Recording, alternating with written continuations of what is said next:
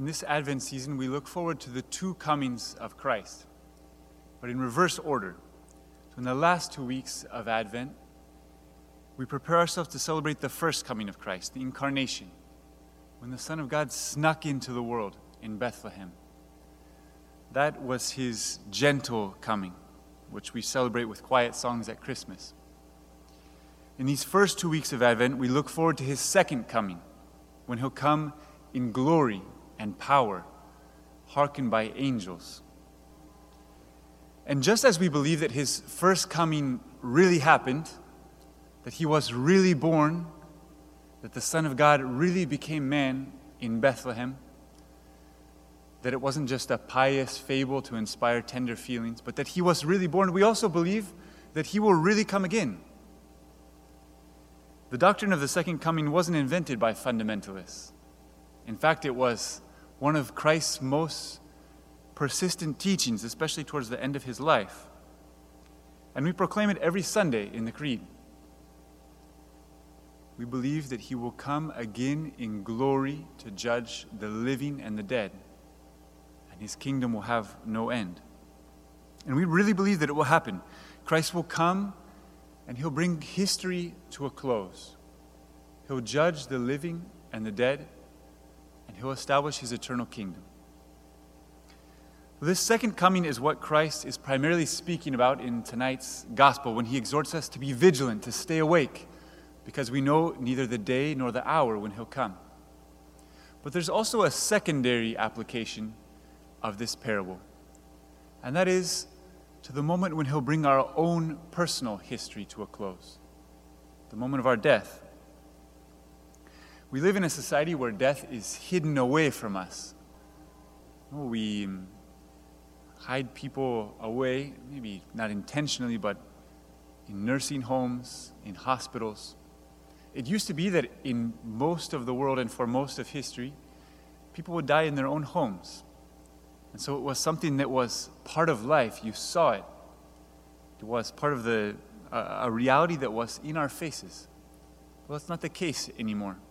Now, it tends to be hidden away. The great Russian author Leo Tolstoy wrote an incredible short book called The Death of Ivan Ilyich. And it's a reflection on life and death. So I have to confess that I'm going to spoil the ending, but it's kind of right there in the title. Ivan Ilyich dies. The story begins in Ivan Ilyich's youth. So he was an intelligent young man, applied himself to his studies, and he was generally well liked by his companions. When he graduated from law school, he began a promising career as a lawyer and then a judge, and began to climb the ranks of social life. But as he climbed, he let the voice of his conscience be slowly replaced by just a sense of propriety, like what the dignified, well-to-do people around him considered right and wrong. And the voice of his own heart became silent. Well, he married a pretty young woman whom everyone said was a good match for him, and he began married life content until she got pregnant. And when she got pregnant, at least according to his appreciation, she suddenly became moody and demanding and irascible. But he was determined not to let this ruin his happy life. So he just spent less and less time at home and threw himself more and more into his work. And as he continued to rise through the ranks of Russian society, his family life became more miserable. Until finally, at age 45, he fell ill. And that illness is what brought about his conversion. There were 3 steps to his conversion.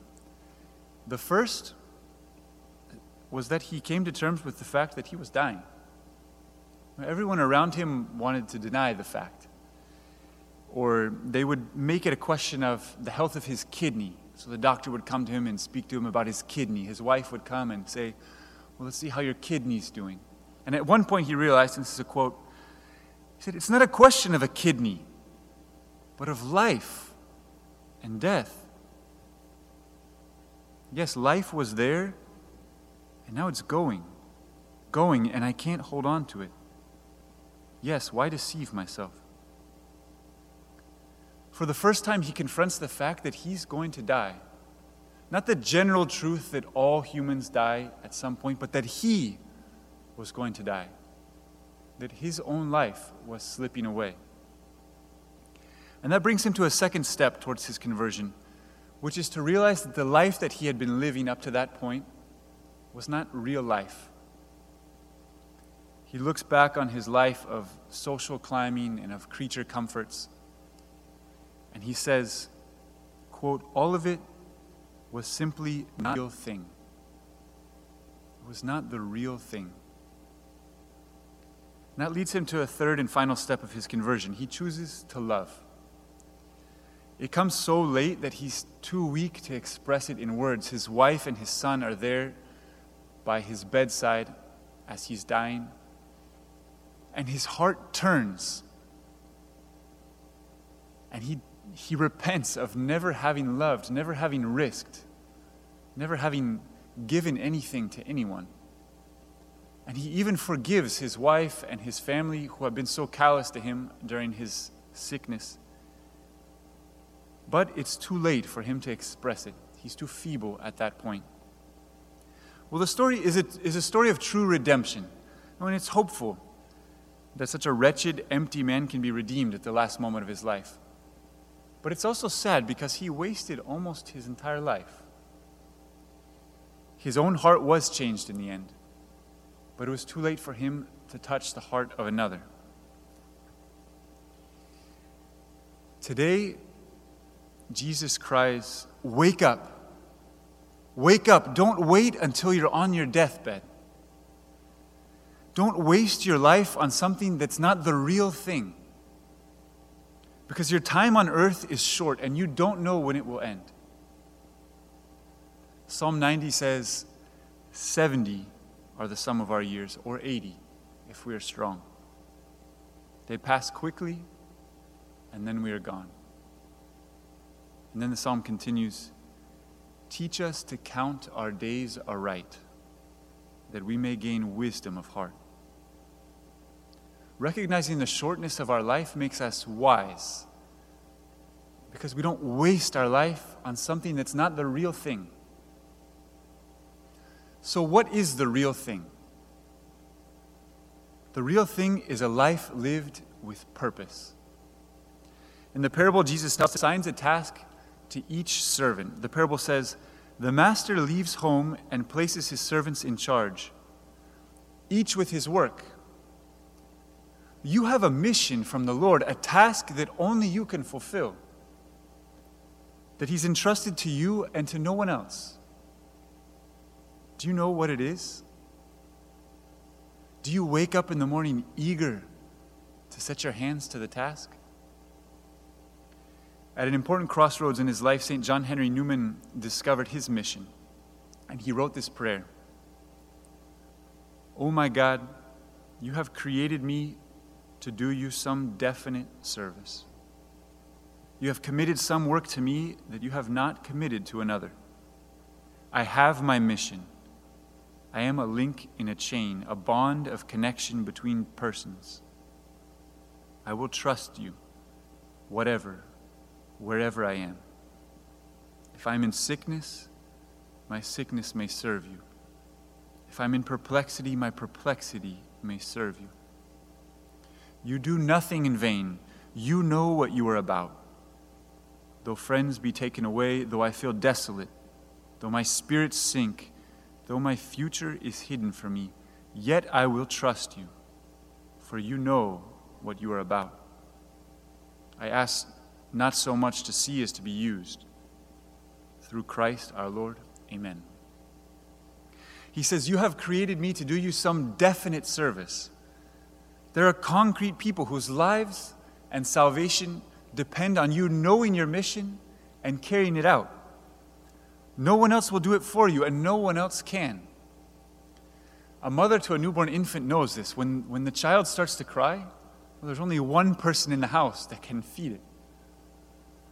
And the same is true in the world. Although we might not hear their cries, when we don't live out the mission entrusted to Christ by us, someone goes hungry. Someone's missing a blessing. Someone's missing a word of encouragement. Someone's missing some instruction or some friendship or some consolation. Because that was meant to come through us. It was destined for that person through you.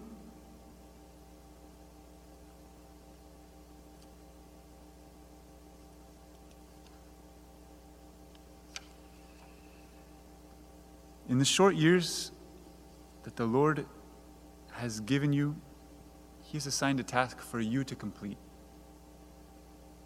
Do you know what it is?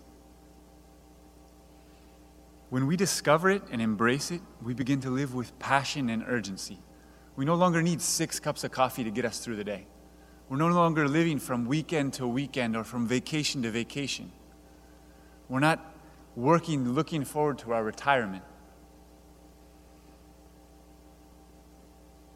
I don't mean to say that there won't be some moments of drudgery, because there will be times when we'll just have to put our heads down and push through. That's part of life. But our default will be a constant, quiet passion that urges us to purposeful action. There's a dangerous counterfeit to purposefulness, and that is busyness. From a distance, they look alike, but in reality, they're opposites. In fact, it's often the case that we make ourselves busy to hide our lack of purpose. So we run around from place to place, fire off 1,000 emails a day, and we're constantly complaining of how busy we are or bragging about it. And really, we're just hiding without knowing it, without deceiving anyone. But we're hiding a lack of purpose. Last year, I remember overhearing a conversation between 2 students at American University as they were passing by on campus. And one said to the other, I think it was a junior maybe, speaking to a freshman, kind of showing her the ropes. And she said, I'm so busy and anxious that my stomach hurts all the time. But you get used to it. And I thought, that's such bad advice. That's no way to live. That's not the urgency that Christ calls us to in the gospel. There are no prizes for being busy. Christ lived with incredible intensity. He accomplished His whole mission in 3 years. He taught everything He would teach. He formed the disciples who would carry on His mission after He left. He suffered, He died, and He rose again in the span of 3 years. And yet we don't find Him running frantically from one place to the next. He stopped and spoke to people one-on-one along the way. He shared meals with His disciples. He spent long hours in prayer. He rested by the Sea of Galilee. He didn't have to rush because He knew what He was about. He lived a life of purpose. So you might ask, how can I live a life of purpose if I don't know what my purpose is? Ask the Lord. Spend some time in prayer and ask Him. Lord, what is my mission in life? What is the task that You've entrusted to me and no one else? And then listen to Him. Advent is meant to be a quiet time, a time of listening. So listen for His response. For most of us, it won't be far off. It will have something to do with what we're already doing. You know, if you're a student, at least at this moment in life, it should have something to do with studying.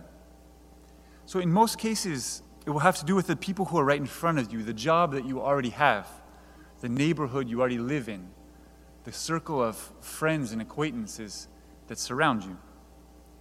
What's called for is not a radical change of direction. That could be, but most often, it's a matter of recognizing that the task before you is from the Lord and embracing it. One thing is certain, that wherever you are and whatever your task, you're called to love. Our personal mission is just a personalization of the great commandment, to love the Lord our God with all our heart and with all our soul and with all our strength, and to love our neighbor as ourselves. That's the real thing. Love is the real thing. And a life without love could go on eternally, and it would never amount to anything. But if we love, that's real life. That's the real thing. So what is the task that the Lord has entrusted to you? What's the real thing for you? Our time is short, so let's not waste time going through the motions or living for the sake of appearances. Let's not waste time on vain ambitions and petty desires. Let's love and risk and sacrifice and serve until we die or the Lord comes.